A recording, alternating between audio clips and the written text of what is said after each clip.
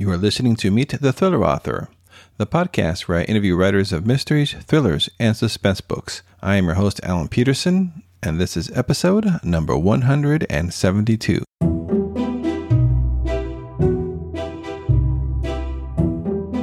In this episode of the podcast, we'll be meeting Taylor Moore, who is a former CIA intelligence officer who worked in both analysis and operations. He later consulted for the Department of Defense and now lives in the Texas Panhandle with his family. Downrange is Taylor's debut novel and the first of a series featuring DEA agent Garrett Cole. A reminder to rate and review this podcast on your favorite podcasting app. You can visit thrillingreads.com/links to sign up to the Thrilling Reads mailing list so you can get great deals on thriller and mystery books.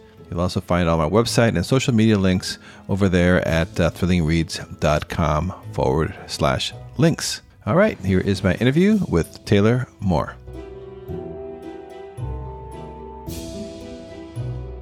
Excited to talk to Taylor. Welcome to the podcast. Man, thanks for having me on, Alan. It's an honor to be on your show, and I appreciate you having me. Yeah. Thank you. Thank you so much for coming on. And so, wow, your debut novel coming up, I believe it's in a couple of weeks, huh? August 3rd. So it's just right around the corner. Actually. Oh, next week. Yeah. Recording this July 30th. So congrats. How's the whole, this is your first book. So how's the whole book launch stuff going for you? Is it how you imagined it? It's not really. It's a lot. There's a lot more to it. I was used to that sort of quiet writer's life where I just sat in my little coffee shop or in my office and, just had this sort of solitary life. And now everything has become very public, as you're starting to, as we're going through this process of getting the book out there. And so, no, that was a little bit surprising for me, but at the same time, it's fun. It's, the book is my baby. I'm ready to get it out there. I'm excited about it. So I enjoy talking about it, but no, it's different from the solitary writer's life that I was used to. Yeah, it's kind of funny. You're like you said, you're kind of like in your writing cave, and then all of a sudden you're like dragged out, exposed to the whole world. It really is. It's a strange kind of surreal experience, but it's fun because your friends and family are really excited, and I'm excited, and I have small kids, and they're can't wait to see it come out, and just all the hoopla that goes along with it. But no, it's been fun. It's actually been fun. But yeah, it's very different than what I'm used to.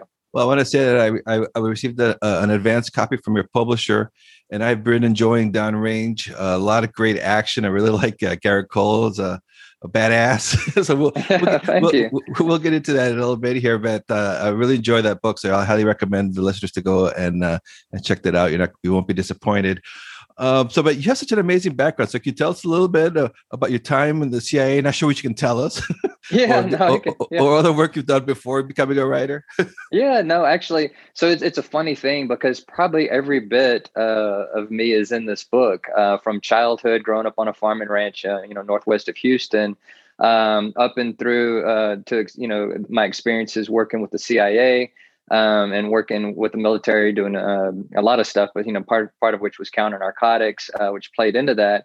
And then later on, I ended up working in oil and gas on the Texas High Plains, where the book is set. And I was working out on all these big ranches, and starting to hear these stories about things that were going on. And so, just the writer in me, naturally, as I'm going through every part of my life, I'm pulling this in to my brain, and it just kind of sticks there and kind of rummages around a little bit, and stories start to come out. And so Downrange is really a culmination of a whole lifetime worth of experience. And again, people will see once they get in there, and I think they'll see the authenticity of a person who's been there and done that and kind of seen it with his own eyes. And so it was fun to get, to take those things and put them on pages, and to hear people like you, appreciate your kind words about the book. And I'm glad people are enjoying it.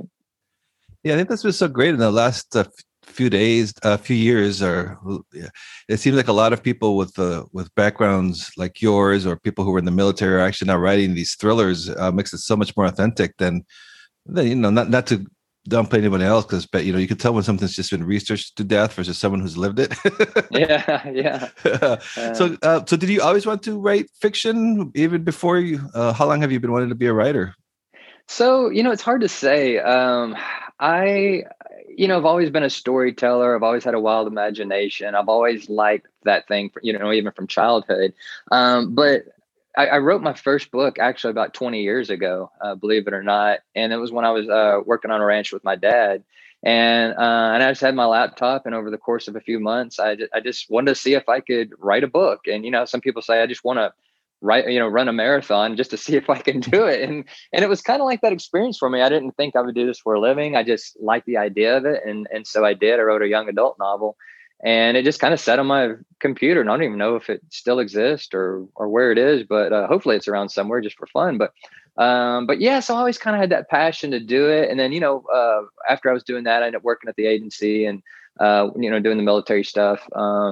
And every now and then I'd kind of take a stab at something, but I was just so busy and so much was going on. I was doing so much writing at work that it just wasn't fun for me to kind of get into that writing process, because I'd write so much at work, and it was just hard to do when you get home.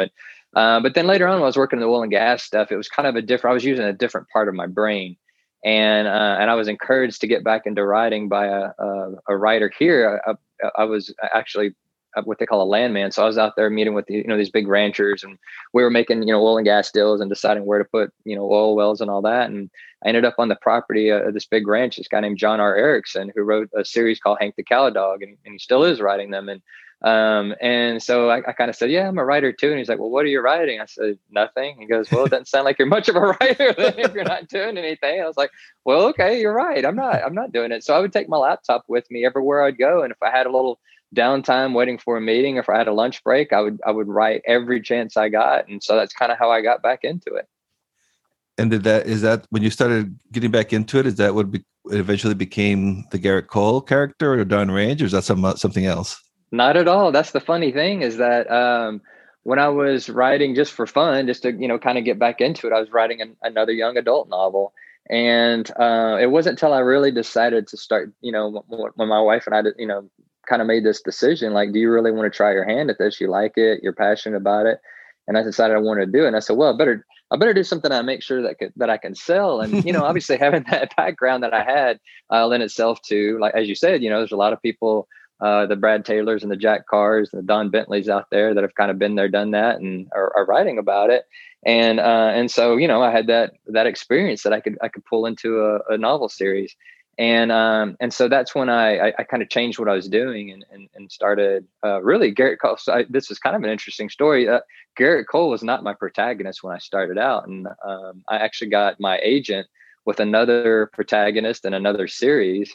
And Gerrit Cole was a side character in that book. He was just a secondary character. And my agent really loved that guy. And he said, man, there's something to that guy. And it was kind of funny because I always sort of deep down, I kind of felt like he was stealing the show. And I was kind of waiting for people, beta readers to kind of say that. And a couple actually did. But my agent was really the one who kind of noticed that. And he's like, why don't we redo this with another series? And he threw that idea out there. And of course, that's what every writer wants to hear is, let's throw away this book you've rewritten 5 times and start from scratch, And so my agent's a wonderful guy, and it's I always joke that I threw myself on the floor and threw a tantrum, and he gave me enough time to get back up, pull myself together, and have the conversation to continue.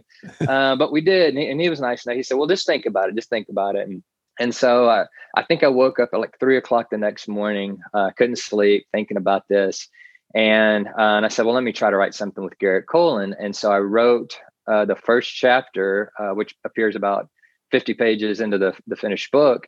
And it was like the best writing I'd ever done. It just came so naturally. Gerrit came out naturally. And Gerrit was he was born before that, but that's when he really became alive, when he became my protagonist. And so that's how he came about. Oh, wow. That's really cool how that process works.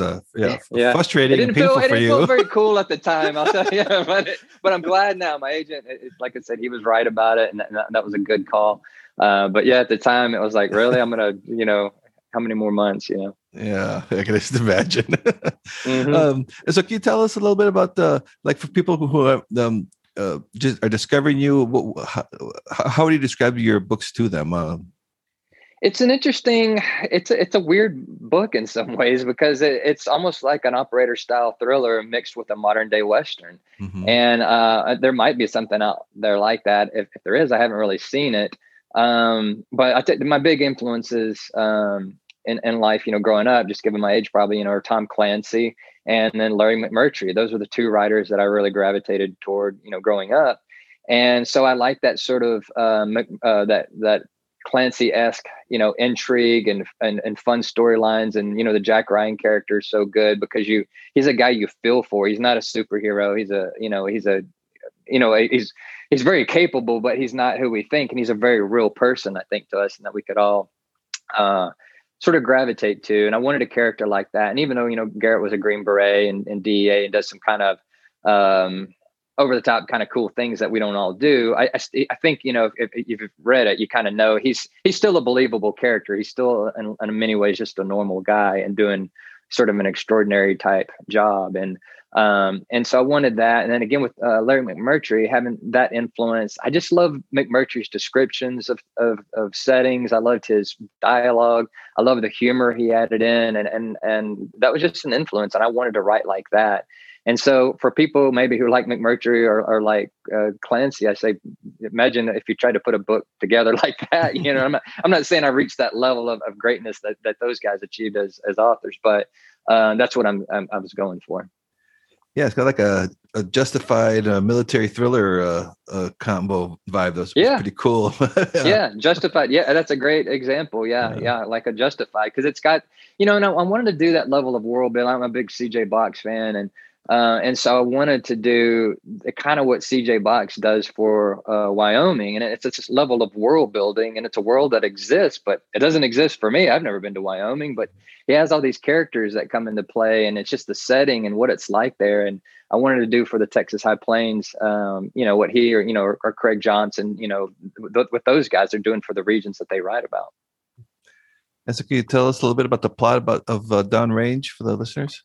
Absolutely. So Downrange, it starts out, believe it or not, although it's set on the Texas High Plains, starts out in Afghanistan. And basically our protagonist, Garrett Cole, and I'll try to kind of breeze over this so I'm not giving away any spoilers.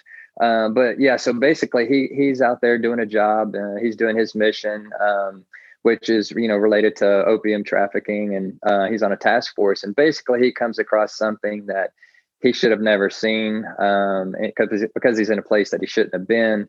Ends up getting into a situation, a firefight, and rescues this boy that he ends up sort of responsible for. And that's sort of the very beginning. It doesn't give too much away, but ends up kind of on this protective custody assignment.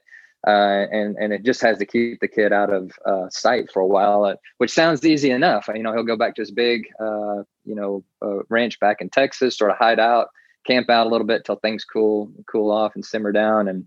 But he kind of goes out of the frying pan and into the oven, because he gets home he kind of needed to mend fences with his estranged family anyhow. And things go sort of from bad to worse when he finds out they've gotten into some trouble of their own. And I'll kind of leave it at that and let people who want to read kind of find out what happens.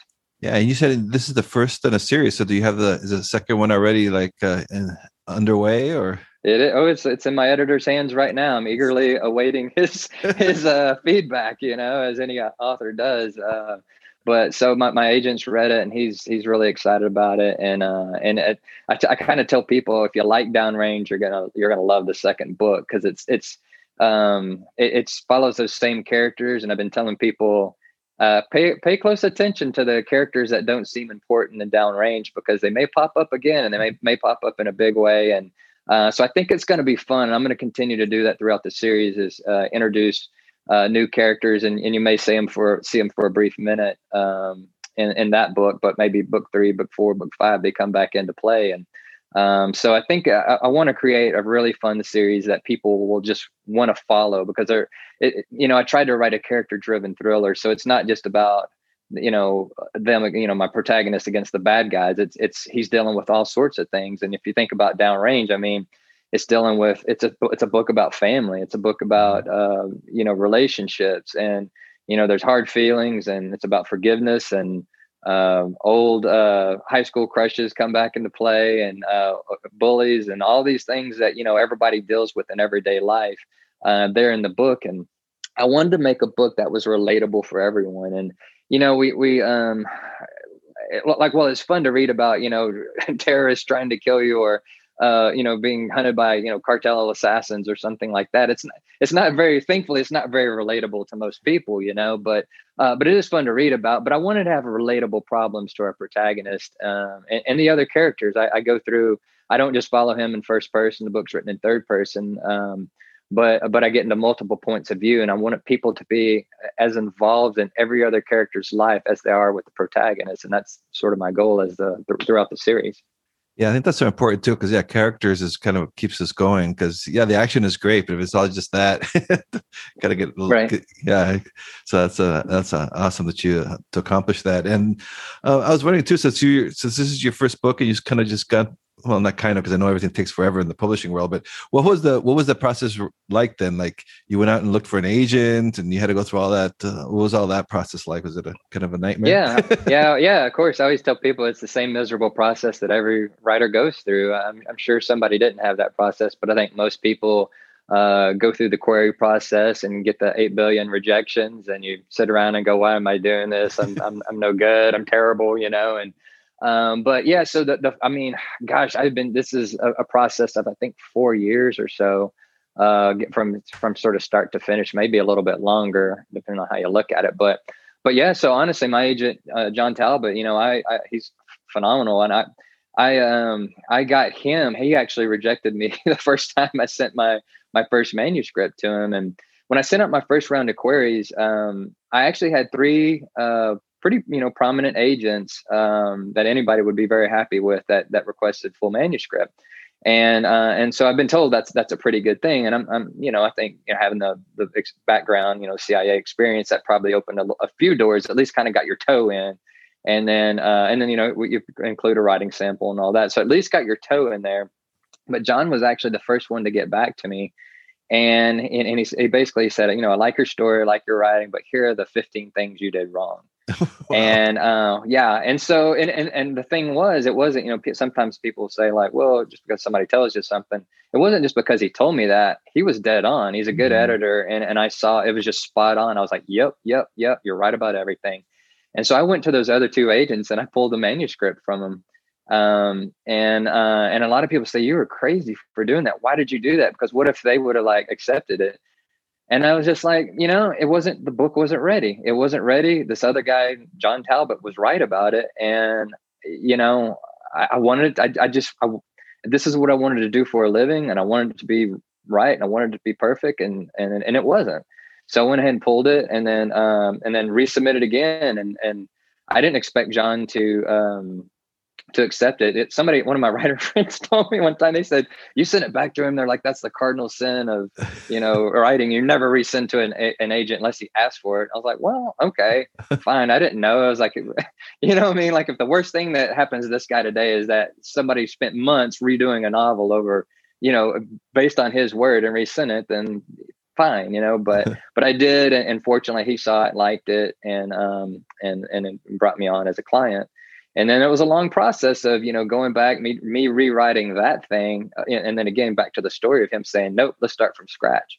And I'm not the only author that's done that. There's a few out there, and I won't tell their stories. I'll let them do it. But that happens, So I kind of say that to writers who are out there who get that attitude. I'm going to put my heels into the ground, and you're not going to budge me from it. You might do that. It might be the right thing, but it might not, And in this case, I'm thankful that it did take us long, and it took multiple drafts and multiple rewrites. And then, to the point where I finally got it to my editor, David Highfield was an incredible editor, and William Morrow, got it to them. And then it was I guess that was over a year ago. So, by the time you get through that process of him getting what he wants, and, and getting those revisions into the story and edits, it took over a year. So it's not a quick process by any stretch of the imagination. And so that's why now, when a pub date's rolling around August 3rd, it's not like, oh, that's kind of neat. It's like, no, this is like the Olympics. It took me 4 years to get here. Overnight success, right? Yeah, and so I'm going to be a speaker at an event, and it said how Taylor became an overnight success, sort of tongue in cheek or whatever. And the idea is for me to tell the story, and I'll do it kind of like what I told you, but in a more elaborate way for writers that are interested in this, and and kind of say like, here's what you need to do. Here's if you want to be a published author, particularly with one of the bigger houses, then here's the road, and it's not an easy one, but you just gotta be determined.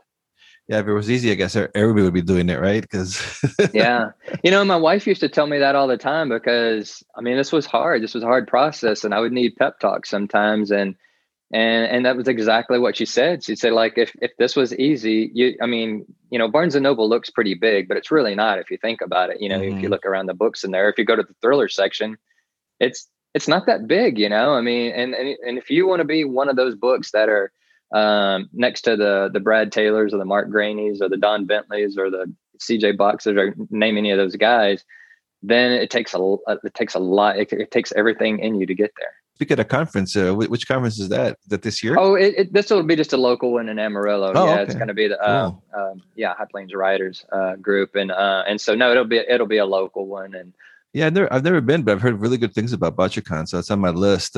It's kind of nice to see them coming back now after the whole pandemic. Well, we're still in it, but I mean, yeah, the fact that they're actually trying to hold events is kind of cool. So. It is. Well, and I'll be honest, because Thriller Fest, I went to Thriller Fest twice, and I even give it in the acknowledgments of my book to the Thriller Fest and the people that put it on. If you're out there and you're writing thrillers and you haven't been, you just got to go. It's just not it's not a nice to do. It's a have to do. And it's so good. There's so many great panels, so many great speakers. I've learned so much. The level of networking that you do at events like that, it's just, I can't put it. I mean, I can't even put it into words, like how important it is and what a great event it is. So, it's been virtual 2 years in a row for obvious reasons, but hopefully next year it'll get back online, and I think that'd be really fun. So no, you're right. Like, it's just fun having BoucherCon and being able to, writers like to be with each other, because again, we have these sort of solitary lives in a way, and there's nothing like being with other writers when you're doing it, because they know the joy, the pain, everything that goes along with it. It's such a great community too, because even though you're, technically all competitors, everyone's so helpful, like all the authors in the same genres and stuff. It's kind of great to see that. It's strange. I mean, everybody should be not as nice as they are. Yeah. I don't know why that is. I mean, yeah, because the guys that I guess in theory I will be a competitor with, if you want to look at it that way. I mean, if you're in there looking at two different books, you're going to buy one. It might be mine or it might be someone else's. But everybody that I've encountered has been nothing but helpful, nothing but friendly, nothing but like trying to get me to the next level. And I don't know if it's like that for every genre. I can only speak to the sort of thriller and, sort of more military writer type guys. But everybody's been just bar none friendly and helpful as they could be. I'm kind of curious now too about your writing process. Then do you outline these before you start to write it, or what does that look like? Man, it's funny you should say that. Everybody asks, and I always say, I mean to do that. I'm going to do that on the next book.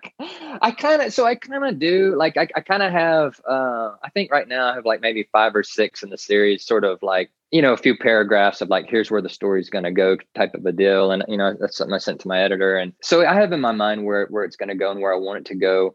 When I start doing a book though, I actually it's more of a concept. Like, I'll read about something really cool and I'll be like, man, imagine that in a book. Imagine that playing out in a story.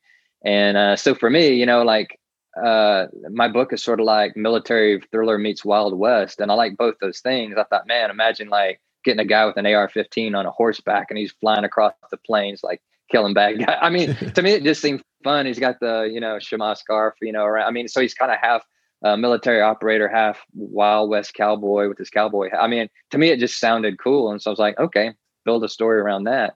And so book 2, I won't give it any away, but I think there's some really, really cool, again, concepts, because I'm always reading, see what's in the news, and I'm like, imagine if this guy went up to this guy. So it's kind of like MMA, right?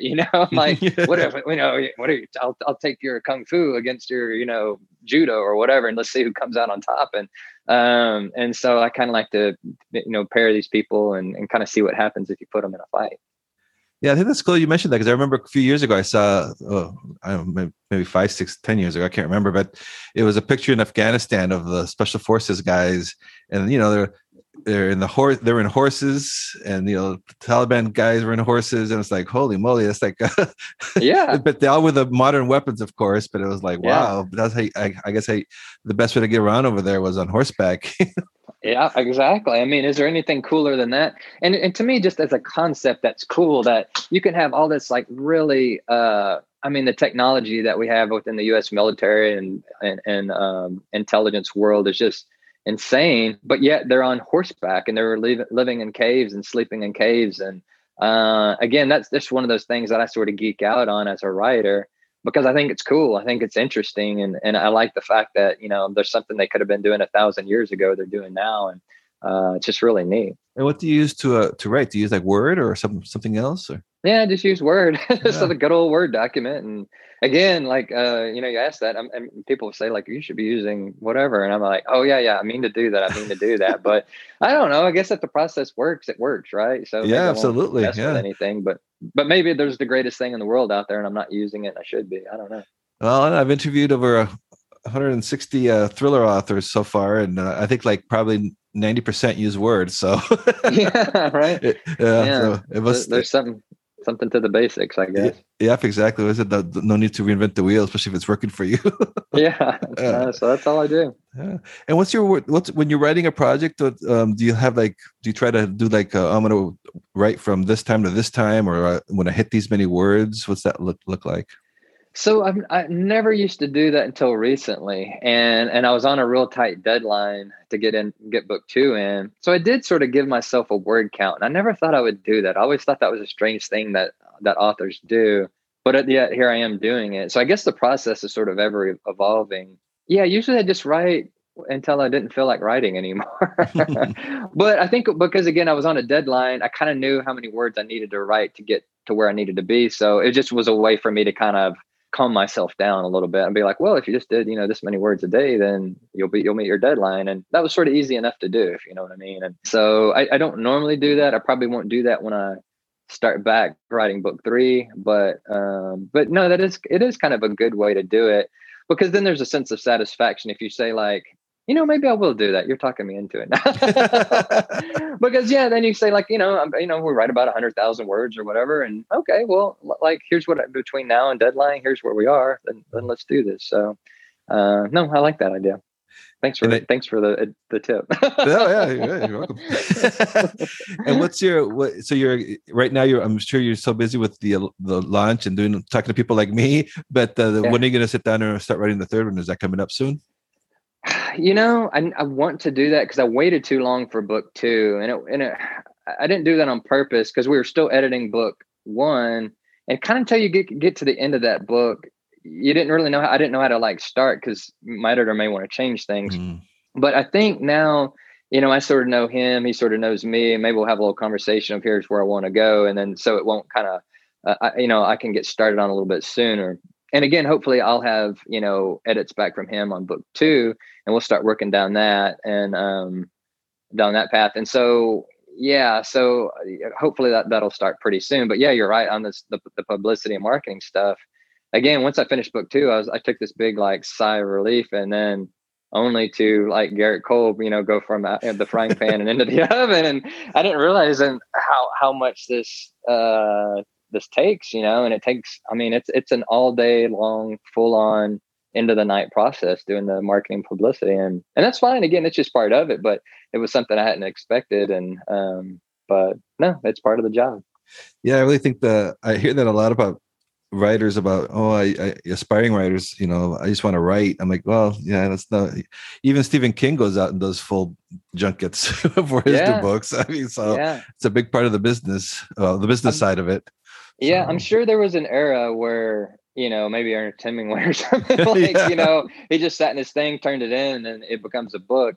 Well, I'm just, again, for any aspiring writers out there, just so you know, that's not the case. And if you don't really like doing this kind of thing, man, it's going to be hard, if you, because you got to be kind of out there selling your wares, as they say, and my wares are books. So it's just part of it. But I like I said, I like it. I like talking to people, and I love talking about writing. I'll talk about writing all day long because it's my passion. And then, of course, like I said, the book's my baby, so I'm happy to talk about that.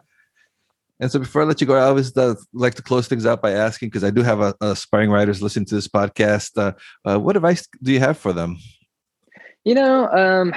There's a lot of advice, but I tell you the one, I've mentioned this the other day, and I maybe mentioned it a couple of times to people, but I think it's good. If you're really aspiring writer and you really think maybe I want to do this for a living, then don't just start a book, start and finish a book. And I didn't realize what a big deal that was until later on. People go, "Oh, you finished the book?" And I said, "Yeah, of course. I mean, you're going to start a book, you got to finish it." And they're like, "Most people don't ever do that. It's rare for people to finish a book." And I thought about it. I was like, "Well, now I know why, because I've written several at this point."